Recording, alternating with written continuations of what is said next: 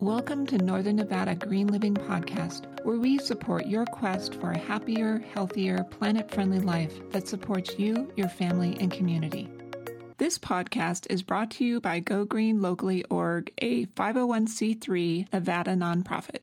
In our times of uncertainty, more so than ever, it's great to come together as a community and help each other out. If you have a place where you're growing a garden, it is one of the best ways that you can live green because it lightens the load on the planet with less foods having to be shipped from far-off places and all the fuels and resources used to do so. Your own foods can be grown naturally without chemicals that help support the local ecosystem, and plants help clean the air and absorb carbon. In addition, by eating more locally grown, nutrient-dense foods, we can improve our health and feel better. If you have extra foods from your garden that you can't eat or harvest, then please reach out to Reno Gleaning or Harvest NV, where volunteers can harvest the produce for you and offer them to local food pantries. By working together with our community, we can help everyone to be more food secure, healthier, and happier. Today we have a great lineup of people that are sharing ways that we can all get involved in green living opportunities, from growing our own food, supporting our local farms, cooking and eating local foods, and learning how we can landscape our yards with plants that are helpful and friendly for our local ecosystems, our own health, and for wildlife. We'll start with a quick rundown of today's show. First, we're going to be hearing from Carrie Jensen, a local environmental educator, who's going to be sharing with us about her upcoming virtual talk on river-friendly landscaping. Next, we'll be hearing from Irson Witten with Soulful Seeds, who is the guru of garlic, with some helpful information on how to grow one of Northern Nevada's most successful crops. On that note, Jolene Cook and Rachelle LaRue will be sharing a Reno Garlic Festival online event. And at the end of the show, we'll be sharing some local in-person and online events. One I'm very excited to hear about is a large native planting event being hosted by Truckee Meadows Park Foundation. Stay tuned to hear more at the end of the show. Links for anything you'd like to follow up on from this episode will be available in our show notes. So let's dive in. Okay, so I'm pleased to be speaking with Carrie Jensen, a native Nevadan who is a landscape architect, an environmental educator, and native plant enthusiast. She has extensive experience teaching general water science and watershed pollution awareness. She's hosting a talk on river-friendly landscape. Welcome, Carrie. Thanks, Jenny. I'm really glad to be here. Yeah, so let's just start off with maybe kind of defining the word watershed, because sometimes we hear it, and I think it'd be helpful to kind of understand a little bit more about what that means. Yeah, I can explain that. A watershed is, in very simple terms, an area of land that all drains to the same place. And a very simple way to think of that is kind of like a natural bathtub. So if the edge of the bathtub or the rim of the bathtub is all of the mountains around, and then everything from those ridge lines drains down and goes into one drain. So in the real world, that bathtub in our area is basically the Sierra Nevada mountains and all of the water that collects in Lake Tahoe. It starts up there, and then it drains down the Truckee River, and it ends up in the drain, which is Pyramid Lake. So tell us a little bit more about the class itself. So I'm guessing that water isn't just entering the river from the mountain streams, but from all of the hard surfaces throughout the city? Yeah, you'd be exactly right. So when you live within that total watershed area, whatever people do within that area can have an effect on the waterways, if they realize it or not. So class about river-friendly landscaping is really going to teach you how the practices and things that you do in your yard can affect the overall watershed. For example, like maybe you use fertilizer on your lawn, and then you turn on your sprinklers and some of that excess fertilizer washes off, goes down the storm drains, and those drains go out into the river. So the things that you do on your land can affect far away from your house and can have impacts on the environment. So we're going to talk about what those are and how you can change things in your landscape so that you don't create those negative impacts. Okay, and could you give us just maybe a couple little reasons why we should care about what happens with those fertilizers? Like, what are some of the problems that are introduced when those things happen? So fertilizers in particular are kind of the non-point source pollutant, which we'll talk about, of concern. Basically a pollutant that we're concerned about in the river because it is fertilizer that feeds algae. Once it hits rivers, algae can grow really quickly and create an algae bloom. And that, I won't go into all the process, but it basically depletes the oxygen in the water, which can cause fish and other aquatic life to die off because they don't have enough oxygen in the water to breathe. So if you're a fisherman in particular, you should care about fertilizers that flow into the river because it can negatively impact fish and other aquatic populations. And is this our drinking water to some extent? Yes, that's a very good point. Why we should really care about the river is because it's where we get our drinking water. So not only the animals that use that water are important, but for our own self-interest, we want to keep that water clean so that we have clean water to drink as well. Great. Can you tell us maybe just a little bit of some of your own experience since you've been gardening here in the area? Yeah, I grew up in the Reno area, actually out in Verdi. And for me, the Truckee River is a place that's near and dear to my heart because I grew up going fishing with my dad. So I have really fond memories and experiences at the river itself. And as a professional, I'm a landscape architect, and my background has basically been concentrated on either native landscapes, trying to do more sustainable landscaping practices in residential settings, and also habitat restoration projects where we've tried to repair damage that's been done to riparian or river areas. So great. So we can get some good ideas and find ways that we can better protect our natural water resources here, then it sounds like. That's the idea.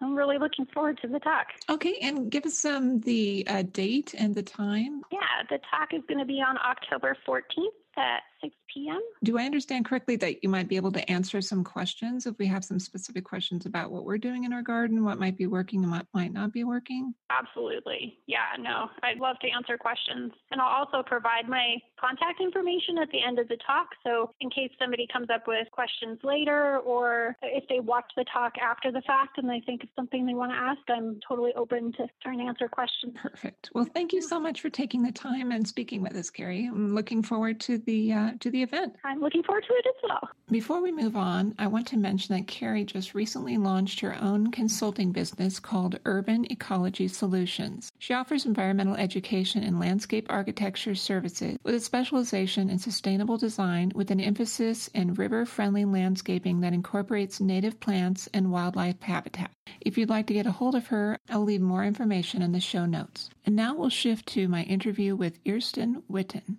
Welcome, Irsten. So can you tell us a little bit about your background? Have you been gardening or farming garlic for very long? I've been growing garlic for about 25 years. I'm retired from Allstate. I moved out here about 15 years ago from Chicago. And I'm a local master gardener, and I give a lot of presentations on how to grow garlic and actually coaching sessions for people on how to physically do it rather than talk about it. Excellent. So do you recommend a certain type of garlic? I know Julian got into it a little bit about if we're going to have to purchase seed garlic to look for organic and maybe something that has roots on it. Did you want to elaborate a little bit on that? I don't particularly have a preference. It fluctuates. For example, there are two very basic kinds, hardneck and softneck. I have done both extensively. Most recently, I've done softneck garlic because it stores better. And specifically, I'm using Transylvanian, an organic variety that I got from Glorious Garlic Farm in Washoe Valley about 3 years ago. And it produces very well. It's a large bulb that's great for baking, etc., as well as anything else you would do with garlic. So I don't have a particular one that I like the most. I'm an experimental garlic grower. This year, for example, I am doing Creole. These are very small bulbs. And of course, I'm doing Transylvanian and Chestnut Red. The Transylvanian, after it's harvested, can weigh almost 1 pound by itself. Wow, that's amazing. So what should we be thinking about when we're getting ready to plant garlic? It'll grow anywhere around the world. Like there are over 600 varieties in every corner of the earth. You need a highly nutritious soil that has organic matter in it and high in nitrogen content. It is something that, that type of soil needs to allow the bulb to grow physically and allow the roots to get established in the soil. So you can't grow garlic effectively in the same area year after year without amending the soil. For example, at our community garden down by St. Mary's, we had 4 yards of soil from Full Circle Compost delivered, and I will integrate that into a bed that I raise peas, tomatoes, and kale in this summer. And so when I do that, as I did last year in a different bed, the garlic was very, very healthy. So that's the story. let just make sure that I understand what you said. So you had something else growing in the bed, and then after those things had finished, then you planted garlic after that. Right. You basically need to rotate crops because garlic is a high nutrient consumer from the soil, and it can only produce healthy, appealing bulbs so many times. So from this year's harvest, I am planting something different next year in that bed, and I'm using garlic in a bed that I have not grown it before. But I'm amending the soil significantly with high nutritional soil from a local provider to make sure that it's going to produce what I'm okay with.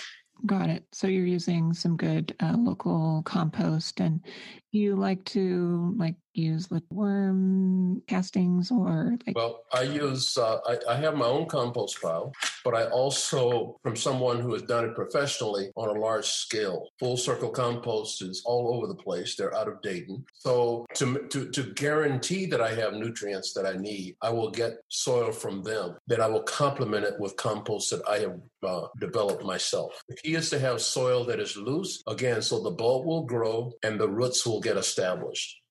How close do you usually plant those cloves? Totally depends on the size of the ultimate bulb. My Transylvanian gets about 3 to 3.5 inches wide, as an example. And so I will plant those 4 to 6 inches apart. The Creole and the Asian pink is probably 3/4 to 1 inch wide. I will plant those 2 to 3 inches apart. Okay. And so you have, let's say you go to the store, you buy this garlic bunch, you're going to break it apart into the little cloves, and then you're going to take the husk off, Well, first of all, I don't buy it from the store. I buy it from either suppliers who I know have grown good quality stock, or I will order it from a garlic supplier who sells organic garlic. But basically, you need to open the bulb up, and you don't take it's called paper. You don't take the paper off the cloves. You put it in the ground, point it side up, 2 to 3 inches in the ground. And after you cover it, you water it in nicely and then add mulch on top. I use straw to do that. And then I'll water it again to make sure it's nice and moist, after which I will put chicken wire over the top solely so that the straw will not blow away. And I will, I start planting mid-September, try to get finished by the beginning of November. I do 1,000 plants per year. Wow. Yeah. So once it's planted and we're moving on into the colder season, how often are you watering? I know we've had some dry winters. That is absolutely why you need to make sure it's completely watered before you do this. And so when you add the water after planting, add the water after the mulch, it's going to maintain moisture for most of the winter. To test it, I will go out and pull the mulch back, say in December, and stick my finger in the soil. If there is moisture, that is sufficient moisture for the garlic to grow. The key is to do it right the first time with the soil that will retain moisture and with the mulch that will retain moisture as well. And I'm sorry, how thick did you say that straw should be? The mulch is usually 4 to 6 inches. I'll just take loose straw, put it on top, and it's going to begin to disintegrate and really shelter like a blanket the garlic that's in the ground. It's also going to protect it from evaporation from the wind and from the sun. So if you do that properly, you should only have to water maybe once or twice in the winter months because you're expecting the moisture from snow and or rain that we might get to compensate for what you don't have to do. And when would we expect to see maybe a little shoot poking up in the spring? In the spring, yes. It's the first thing out of the ground. It will come up, if you can imagine when tulips come up, garlic is up at about that time. It is generally the first thing out of the ground. However, you will see garlic sprout. If I plant now, as an example, you will see it sprout before winter. And that greenery may or may not die off, but the plant will go dormant and it will come back in the spring. Okay, so no worries. It'll be fine. Okay. The challenge is don't mess with it. Okay. Well, thank you so much for taking the time to share some of your extensive knowledge on growing garlic. We appreciate it. And before you sign off, can you give us just a little bit more information about your nonprofit, Soulful Seed? All right. So go to Facebook and look at Soulful Seeds and like it, and you'll see a lot of pictures of things that we have done. We have a website that is not currently updated because I'm doing all this myself. And so it'll give you some basic information about who we are, why we're here, and what our main pillars and focuses are. Thank you, Irsten. I just want to acknowledge Soulful Seeds for being a nonprofit that's working to help provide food for communities in need and opportunities for people to learn more about growing food.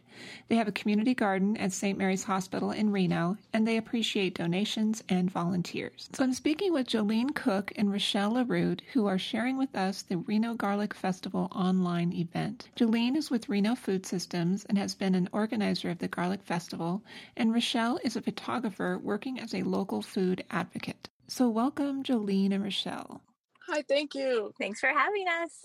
So first, for those who have never been, tell us a little bit about the Reno Garlic Fest and what have been some of your favorite things about some of the past events. Yeah, so it's been going 3 years prior than this year, and Be the Change Project started it in their neighborhood park, Pat Baker, and I attended as a representative, as a booth person for Reno Food Systems, and it was a wonderful event. It poured down rain the first year, like an amazing, the skies kind of opened, and it hadn't rained for like 90 days. So to be honest, that was the thing I remember the most for that year. But yeah, it's been a really beautiful neighborhood community building celebration. And over the past few years, I'd also say it's been really helpful for farmers because they can plan ahead accordingly and know that they can probably make about $1,000 in a few hours just by selling their garlic to the thousands of people that end up coming. Nice. So what are some of the things when you get to the event? Yeah. So this year, actually, well, it's kind of confusing because of COVID. We did have to cancel it for 2020, but in 2019 we were kind of busting at the seams. We ended up working with the county to be able to get a shuttle and get people in because the parking was so strained the year prior. And so the point is there were so many people that like the first 2 hours was literally like elbow to elbow of people at all the different booths. We had about 10 different local farmers. We had about 5 to 6 nonprofits, 5 to 6 local businesses. So I think there was about 30 vendors all in all. Some of the fun highlights are like the Bebo does a garlic ice cream, as well as Icicle Creamery. They did a black roasted garlic ice cream, which was delicious. There was garlic fries. We had a bunch of food trucks. We have a bunch of local farmers who have honey and who have products like that, as well as we had a local herbalist, and she had some fire ciders and some other things that are healing that are made with a lot of garlic. So having that be kind of a jump off point. So tell us a little bit about this online event that's coming up. And are you tying some of these past events into what you're going to be doing with the online event? Yeah. So I think it's kind of important to mention that the project is funded by Nevada Department of Agriculture, and it's through their specialty crop block program. And so, it was important for us to make sure that the funds were, kind of attributed to the right people and being able to support the garlic growers, right? And I'd like to include that the mission of the festival is to support local farmers, to grow garlic community, and then to inspire others to grow their own garlic. And for the past few years, we had done a really good job at those first two. We were doing a good job of building community. It was like one of the best days of the summer. It was so beautiful. Tons of kids, tons of family, really great music, delicious garlic, obviously, delicious food that is. And then like I had mentioned, the garlic farmers were financially benefited too, and that felt good, for them. But we hadn't really gotten to the place where we were able to concretize how we were going to inspire others to grow garlic. We weren't quite there yet. So when COVID did happen, we were like, oh, we have this part of the mission that we just hadn't really gotten to yet because the festival was kind of growing in its own organic form and growing in attendance, etc. And so we thought, oh, why don't, we should focus on that. That could be our thing. And there's all this digital content and courses, and people are kind of, completely, acclimated to the idea of learning online. So we could do this COVID friendly, how to teach people how to grow their own garlic. And I have this dream that next year at the festival, hopefully if we can have it, that like 100 people will come and have their own, the garlic that they grew through this course. And we can do like garlic tasting competitions or smelling competitions or garlic stories or whatever, and so that once again is reinforcing that, growing the garlic community kind of thing. So yeah, did I answer your question? Yeah. And I think just to kind of start out, I think maybe not everyone knows that garlic grows really well here. Can you tell us a little bit about that? Yes, absolutely. That's a really, really good point.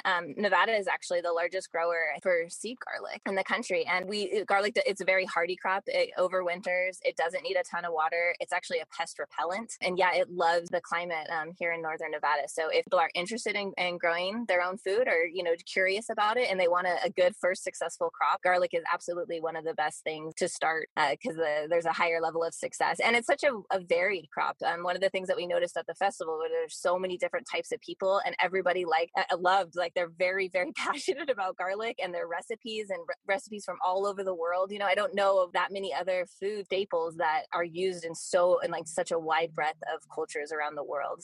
And actually, I think it's kind of interesting to note that garlic is a natural antiviral and it's, can be quite healing in itself. So one of the vendors at Garlic Fest, her name is Ruby and her business is Slow Jams. And she did garlic, like coconut oil, like garlic infused oil. And so my daughter, she's 2, and when she had a cough or a little bit of a flu this past winter, I put that garlic oil, that garlic lotion on her feet. And it was one of the things, it didn't smell great, I gotta be honest, but it was one of the things that I felt was really safe for her, and she wasn't going to eat a bunch of garlic, right? So I felt like it was a really great healing modality. Nice. So this is going to be an online course. So is it going to be all in 1 week or how's that going to work? Yeah, well, we've coined the course A Year in Garlic, and we were hoping that wasn't overwhelming. It kind of sounded very soulful to us, and we wanted it to be where we literally take people's hand throughout the year. Every, once or twice a month, we'll have Zoom, so there'll be digital videos of farmers. We're going to work a lot with Katie from Be the Change Project, as well as Ersten Witten, but he's the garlic guru of Reno. So yeah, the point being that we're working with all these different local expert and local garlic farmers who are very passionate about growing garlic. And we're going to go to them each month and we'll have timely and topical little tidbits about things that they can do in their own backyards and stuff. So it'll take throughout the year. We're going to kick it off in October. And we have all these themes for the month. So October's Make Your Bed, like your mama said. And then November is popping and you pop the garlic, so you have to plant it individually, and then planting. So throughout the year, each month has a theme and has a little bit of content, and then a video of a local farmer or a local food advocate describing what to do to your own garlic that month. And it's a pretty forgiving crop. That's also probably why it grows well, is because you could plant it right now, or you could plant it in the middle of November, and there's not going to be a ton of difference, which is really great for the average busy person. So yeah, that's kind of how the course will go. And, over the winter, you don't have to do much, but there's a few things that the local farmers will highlight. And then in March is when you turn the water back on and you feed the garlic. And yeah, so like I said, there'll just be little tidbits that we'll be sharing each month. And it's on a new network that I've discovered called Mighty Network. So it's a little bit like Facebook, but it's very community focused. And the point of it that I wanted to kind of explore was that, we're not the sage on the stage. It's not going to be somebody telling you the way to grow garlic or else, it's all about learning from each other and having it be very much a community-led endeavor. So that's how I feel like we can all learn something from each other and just, share the joy of learning and growing together. So yeah, that Mighty Network is going to host the course, and it's okay. So where will people find this? Do you want to give us an email or a site? Yeah, so literally you can just Google Mighty Network, and there's an app, and you can also use it on the website. And then you just have to Google A Year in Garlic, and it'll come up within that Mighty Network site. Nice. So I guess one of the advantages of having this be Zoom is that people can ask questions. So if they feel like something's going wrong, they can say, hey, is this right? Is this wrong? Oh yeah, 100%.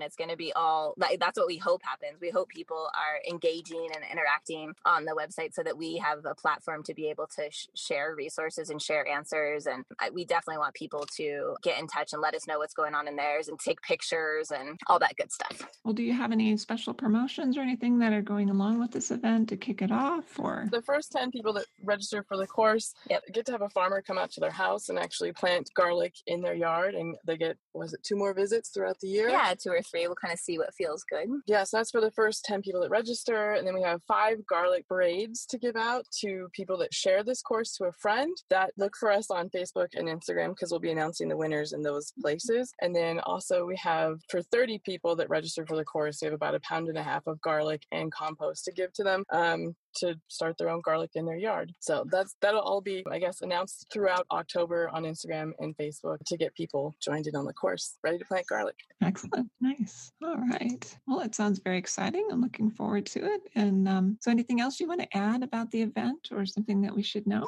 So yes, I think the most important part that I'd like to impart in people is that it is on a networking site, a community-based networking site that's called Mighty Network. I have one other quick question for you. So to start growing garlic, do you have a suggestion on where people are going to buy their seed garlic? From a certain place? Yeah, that's a really wonderful question. I actually think that they should get in touch with us because as part of Reno Food Systems, we were awarded this a really beautiful grant through the CARES project where we are able to be purchasing produce from local farmers around the community and then delivering it directly to food banks. And so I'm in touch with literally a dozen farmers right now and sourcing all of their produce that isn't going to market or that doesn't have a direct point to market. And so I have about 3 or 4 farmers, local farmers that have garlic right now. And so I've already connected 3 or 4 people for that garlic seed, but I think that they should try to go through us first because we can get you that local, that kind of already acclimated stuff. That's the best thing to start with first. Well, and also the first 40 people that register for the course, we have free garlic for them. So yeah, good point. First come and get it. And then after that, we definitely can point you in the right direction or source it for you.